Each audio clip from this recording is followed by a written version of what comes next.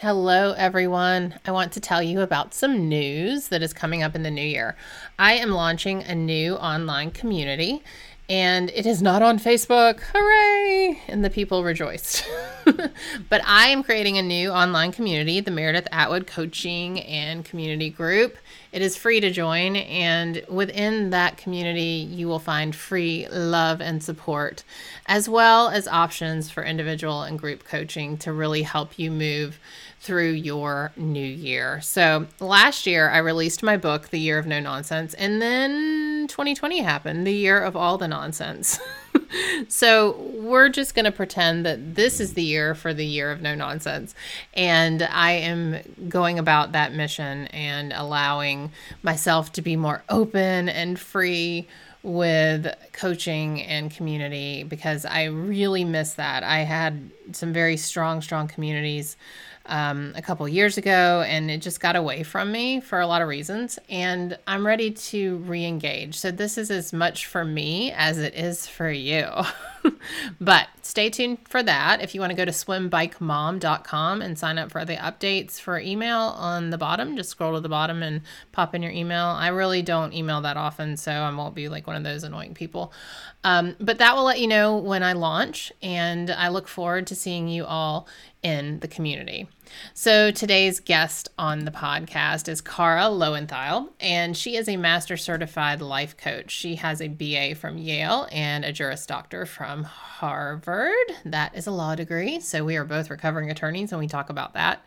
But in the last 4 years, after she pivoted out of her legal career, Cara has grown her life coaching business to 7 figures. She's the host of the iTunes top-rated podcast, Unfuck Your Brain, which has been downloaded 12 million times. So that should have been a warning that this has explicit language, this podcast. So she has been featured in outlets like Marie Claire, Mind Body Green, MSN.com, and the Huffington Post. Cara lives in New York City, and you can learn more about her at unfuckyourbrain.com. So I hope you all enjoyed this episode with Cara Loewentheil. Hi, and welcome to the Same 24 Hours podcast. I'm Meredith Atwood, author of the book, The Year of No Nonsense. I'm a former attorney turned writer, speaker, and Ironman triathlete. Although right now, all I really like to do is lift weights. We all have the same 24 hours, but it's what we do in those hours that leads to our greatest health, happiness, and success. It's my goal to crack the code on a life of less nonsense so we can all make the most of our 24 hours.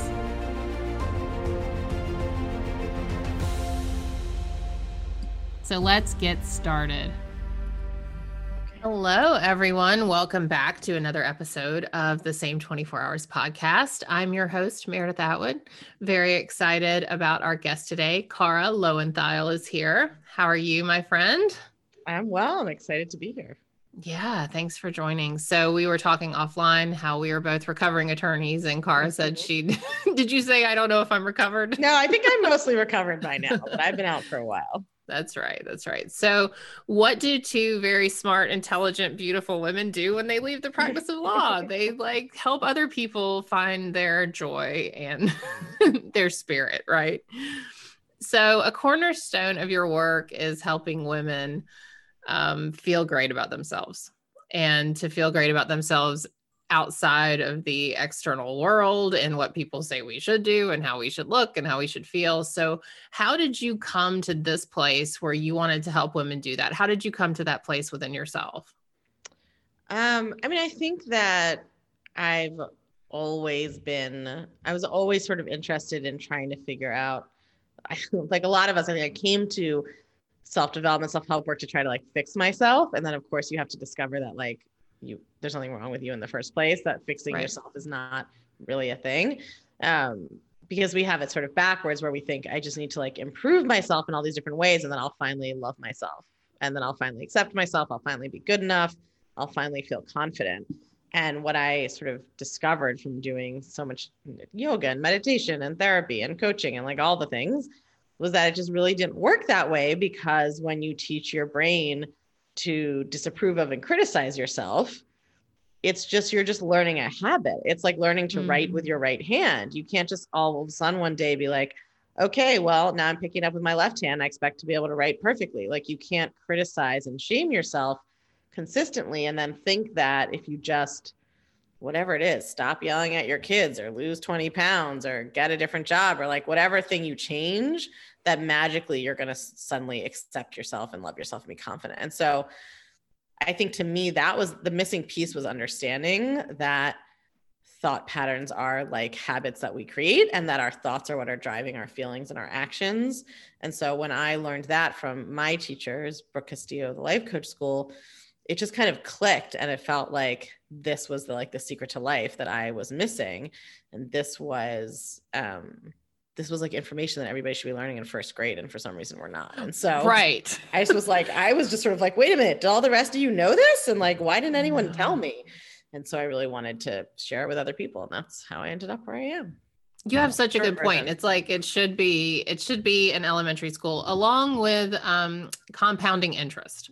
Yes, there you go. Two things we don't learn. Why are fifth graders not taught that if they save $11 a month between now and the time that they're 40, they'll have $1 million? Yeah. Like, I feel like that's life-changing information. Totally. Instead, they're like, let's learn trigonometry, which let's learn trigonometry in engineering, you will never use. And let's go to law school. Yeah. All these things. Right. Tell me what your opinion is about fake it till you make it. Because like, if you have this habit of saying that you're not so great all the time internally, and you feel like a bag of shit, or you're just like, I'm stupid, like how do you turn it around? I mean, you're saying we got to fix our thought patterns, but how do you turn it around? And how much of that is connected to faking it till you make it? I mean, isn't that that's the advice everyone gives? But I think, like, let's say we're talking about orgasms. Can you just like fake an orgasm enough times and all of a sudden you have a real one? That's not how it works. If you fake it, all you get is more faking it. I think we give that advice because people literally don't know what to do, because people who aren't teaching you how to change your thought patterns have no idea how to help you, essentially. And so we're just like, I don't know, maybe if you just pretend for a while, it'll start to feel true. That's not how it works. And I mean, I think if fake it till you make it worked, we wouldn't have like an epidemic of imposter syndrome, right? But you can talk to women at any stage of their career who've been faking it till they make it for like 20 years and still feels like they're faking it. You're just faking it. It doesn't do anything. And so it's like telling a lie a million times doesn't make it true. And so I think faking it till you making it means like pretending you're confident when you're not. What I am teaching is identifying all of the thoughts you have that are creating your lack of confidence, and then learning how to change them bit by bit. So you are actually rewiring your brain to think new thoughts and create authentic confidence. So you're not faking it at all. You're actually just thinking new thoughts on purpose, little bit by little bit. And when you think a new thought, it creates a different emotion for you. Your current lack of self-confidence, your current insecurity is caused by your thoughts. So you have to change your thoughts to create confidence. But to me, it's like the opposite. Faking it till you make it is just trying to like pretend you think you're amazing when you really think you're terrible. And what I teach is like, let's find a thought that's like, just tells you that you're a tiny bit less terrible than you think you are, and see how that feels. And then we're going to build on that, much more concrete and like little step by little step. So what is the number one reason people come to you for help? What do you find that people come with a presenting problem that isn't the real problem, or do you not even like to look at it as problems? Like how do people, what are they looking for when they come to you? I think most people find me through my podcast. It's called Unfuck Your Brain. And I would say that the vast majority of the people who are in the Clutch, which is my feminist coaching community, were probably they probably were searching on the podcast app for one of the following: confidence, anxiety, people pleasing, sometimes feminism. But like, basically, I think, women experience a lot of anxiety, guilt, and shame. They're socialized to do that. Like, there's some human susceptibility to feeling those feelings, and then women are socialized in ways that make it impossible to avoid. And so I think that like women come to me with any variety of problems about what's going on in their lives, like in their work life or their personal life or their sex life or their parenting or their social life or their creative life, or it doesn't matter. But what's underlying it all is the ways that being socialized as a woman teaches you how to think about yourself and your worth and your value and your capabilities, your capacities, all of which are totally terrible and keep you feeling terrible and really playing small in your life and exhausted and overwhelmed. Right. You said playing small. I like that. I like that. I mean, I don't like playing small, but Yeah. I'm glad you brought that up. How does learning to tell yourself a different story inside your head allow you to play bigger? I think that when we play small, sometimes we don't even know we're doing it. I think women are, first of all, socialized to always put other people's desires or opinions above their own. So a lot of women can't even admit to themselves what they want or what kind of life they want or what they want to do with their lives. So the first level is just actually uncovering what you do want to do. A lot of women think they don't know what they want to do, but what I've really found is that's not true. It's just covered with a lot of other thoughts, but if you like know how to scoot those off, clean them off, wipe it down, you can see what you want to do underneath. And then I think it's, women are taught to care. We're taught that like everyone should like us, everyone should approve of us, right? That's if anybody doesn't like us, something has gone terribly wrong. And the truth is, if you want to go after anything big in your life, whatever it is, there's no way that you're going to do that with everybody liking you and approving of you. And so like being able to break the shackles of that kind of people-pleasing, validation-seeking behavior, which is not because women are shallow or silly. It's because they have been trained since birth to think that what matters is other people's opinions of them. So in order to play big or to go after something you want, you have to learn how to develop self-confidence that comes from inside, not from everybody in the world agreeing that you are good, which doesn't ever work. You never feel secure. It's always like, but they might change their mind at any minute. So I got to monitor the situation all the time, right? You have to change your thought patterns to produce actual confidence in yourself. So the thought patterns that we're trying to change, do you find that in your clients, they've been there like since the beginning of their lives? Do you find that they've developed? Yeah. I mean, I think a childhood thing. I think of it as 3 layers. So there's evolutionary biology, which is like, our brains have evolved a certain way. All humans share some, or almost all of us share certain tendencies or leanings, right? And then there's your family kind of dynamic, early childhood stuff and history, and like your normal life and your life experiences. I think those two get talked about a lot in like therapy and pop culture as being like what shape you. But for women, there's this additional layer of, well, for anybody really, but I just focus on women, of the socialization you get that is specifically about being a woman. So there's the evolutionary biology and there's your family and all, but there's also all the messages you get from society all day, every day about what a woman should be like, what her value is, what her worth is, et cetera. And of course, if you are a woman of color or you are a woman of size or you're a woman living with a disability, there's like, you can have multiple layers of these, of socialization about, essentially like all the things that are wrong with you and, why you should feel terrible about yourself. So yeah, I mean, I think most of it is, the studies show that, children as young as 2 or 3 express ideas about like what gender means and what are things for boys and what are things for girls, and display preference for certain male coded traits that are identified as being male in our society. And you see that with race too, like young children will demonstrate like preference for a white doll over a black doll. Like all that stuff is socialized, so it starts really, really early. Right. How do you train your clients to accept themselves? I mean, I like they do that. I'm training them. I'm like, with a Pavlovian clicker. I'm like, do. you get a snack, you get a treat.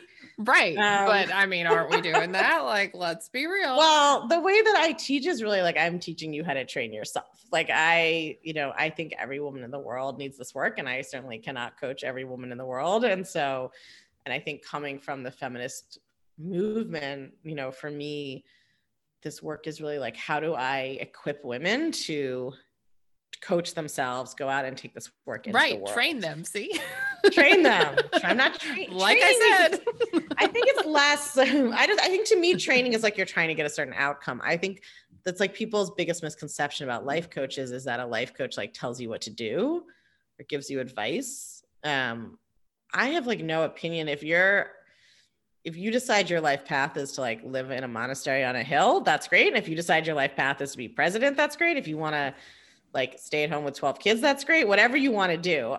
My goal is that women learn how to choose those things for themselves and feel good and solid about the reasons they're doing it, and know that they're making that choice because they truly want to. We have a lot of superficial level of saying like, well, no, I'm doing this for me, or I'm doing it because I want to, but like, you don't really have any idea what you want.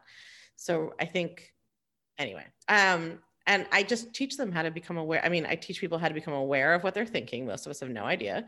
How to identify what they want to believe instead, and then how to step by step, like train their brain to think a new thought. That really is the basis of it all. Right. And I love somewhere I said you like to help women. We're not training. Okay. That you like to help women love every picture of themselves. I can't believe you used to be a lawyer. It's just really nothing about this conversation feels like I'm talking to a lawyer. Maybe that's why I'm not a lawyer anymore. No, that was a joke. This definitely feels like I'm talking to a lawyer. Oh my gosh.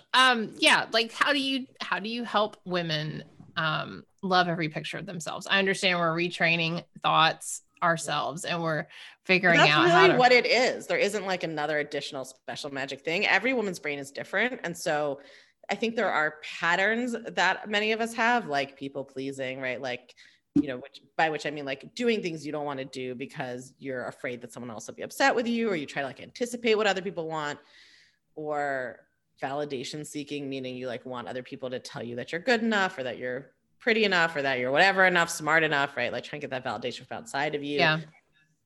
But everybody's version, I mean, just like everybody's crazy is a little bit different. Like everybody's brain is a little bit different. And so that's why there's really no substitute for doing the work yourself, because it's like you can listen to all the podcasts I've ever done. You totally will gain from doing that. But at a certain level, I'm surprised when I sit down and coach myself at like what comes out of my brain. Like, I think I know myself, and then I start writing out what I'm thinking. I'm like, well, okay, did not know that was in there. Who knew? Right. So it's a matter of like, I prefer in writing, but like finding out what you're thinking, just doing a free write to see what's in your mind can guarantee you have no idea what you're actually thinking. Like people who come into the clutch are often shocked to find out like how self-critical they really are, or like how mean to themselves they are on a daily basis, because you have a subconscious that's thinking all the time and you're not aware of most of those thoughts. So when you learn how to pay attention to them, it's often quite surprising what's going on in there. And we all think we're logical, and our brain is saying totally illogical things all the time that we're acting on without knowing it. It's like finding out what you're really thinking, going really one thought at a time. Like, oh, turns out I have the subconscious thought that if anyone ever is upset with me, that means I'm not worthy as a human being and I have to change their mind. Okay, now I know I have that thought. That explains a lot of my behavior. Now, how am I going to change that? We're going to have to probably work on each part of that. Like, how am I going to work on it being okay if someone else has a different thought about me? Like, how am I going to work on, feeling that urge to try to like communicate with them to change their opinion if I think they're upset, and not acting on it? Like, you have to break it down into little steps, but it really is just learning to identify the thought, deciding what you want to think instead, and then practicing so much. People just want to we're like all addicted to insight. It's very American. It's like so flashy and shiny, and it like feels so brilliant, and you can like do it in an hour. But I mean, how many people have gone to therapy for years and been like, well, very aware of my pattern now. Haven't changed it in the least. I'm still just doing it. Because insight is not enough to change. You have to actually like do the boring part, where you just say to yourself in your own brain 30 times a day, the thought that you're learning to believe. Right. And so when you say like, I'm going, like if someone doesn't like pictures of themselves, that's because they've done the writing that says, oh my God, I hate the fucking way I look in all these pictures. Right. And so then you encourage them to, hey, we're going to start to say, I love the way I look in all these pictures. Well, I usually start with like, let's just start with something like, it's possible that I don't look as bad as I think in these photos. Like most people can't jump, like that's why positive thinking, and even I think sometimes coaching gets a bad rap, or affirmations, is that people are trying to go from, I hate the way I look in all these pictures, to like, I could be a model. Like you don't believe that, and that's too far. So I'm a big believer in like, if your thought is my stomach is disgusting, then the thought you should be practicing is not, I could be a bikini model, but like, this is a human stomach. It's just like more factual. Can't really argue with it. It still kind of takes down that negative tone and feeling. So yeah, but I mean, I think like for some people, journaling is an effective tool, but just like kind of talk therapy or a lot of different things, like if you are or venting to your friends, if you're just repeating your thoughts out loud or on paper a lot without actually intervening to change them, you're actually just making them stronger. Like you're just running that neural network one more time. Like, right. We know that like neurons that fire together, wire together. It's like practicing a habit. It's like, if you were like, I want to stop smoking. So what I do is I smoke while I think about how I want to stop smoking. And you're like, you're actually just making the smoking habit every time a little bit more ingrained. Yeah. And part of what, like I do tracking inner dialogue with my clients too. And they're like, oh, I write this down and then I feel like I hate so-and-so even more. And I feel angrier. I'm like, that's why we have to talk it back, because you can't just like sit in the sludge and be like, well, I heard that, because, and that's why I feel like I did therapy for a year.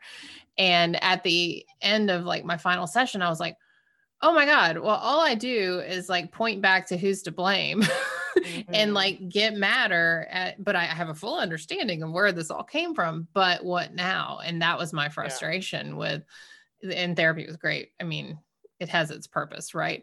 But there is a time where you're like, I got to take some action. And so that's where coaching comes in. And so that's the magic of coaches, I think, versus therapists.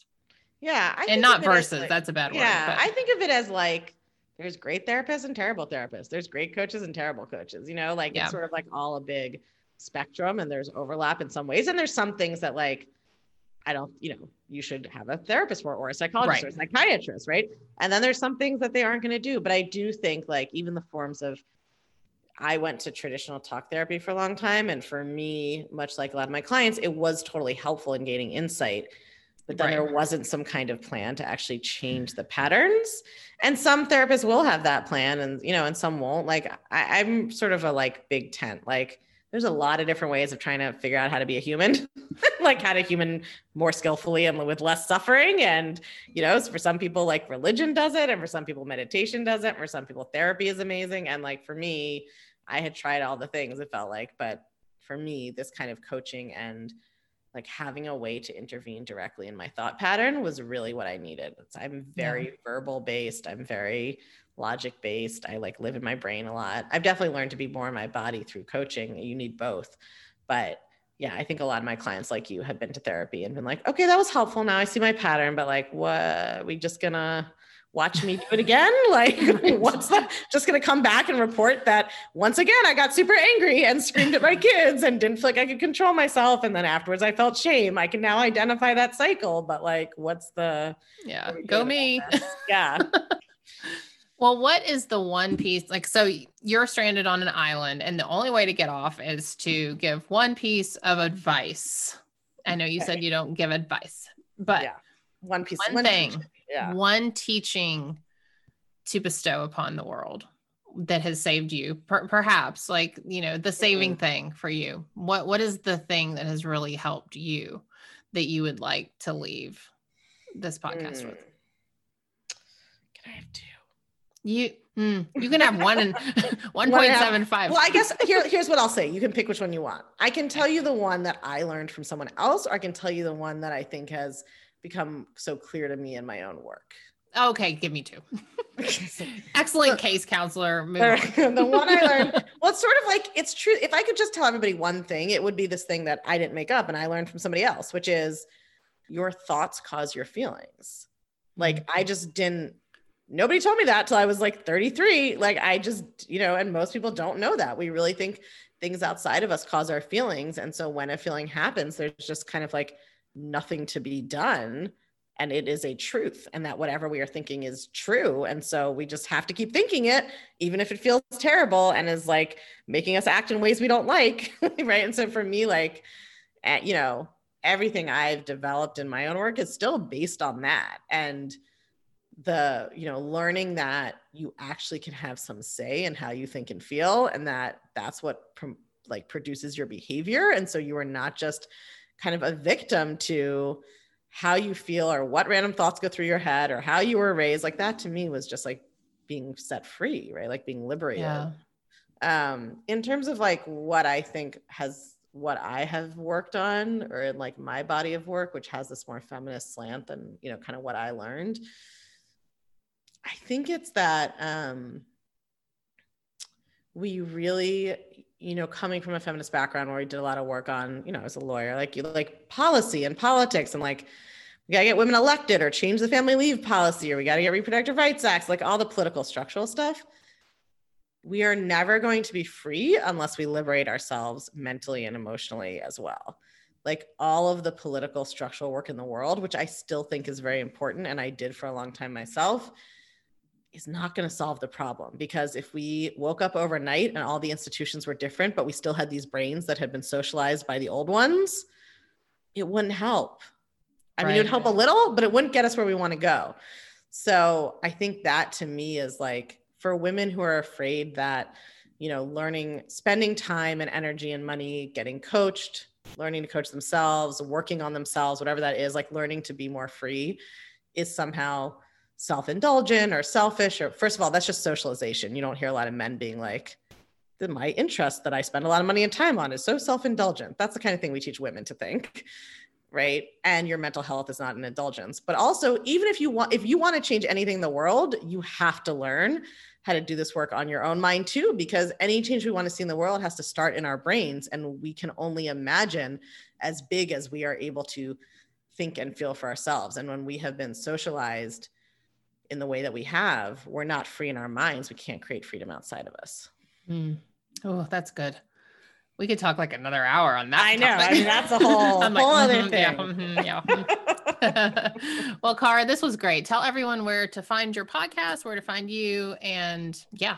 Yeah, you can find my podcast anywhere you listen to your podcasts, or at unfuckyourbrain.com. Yeah, just that's the place to check me out. Okay, awesome. Well, thank you so much. Thank you. Thank you for joining me on this episode of The Same 24 Hours. Remember to rate, review, and share this podcast. It really matters. I appreciate it. See you next time.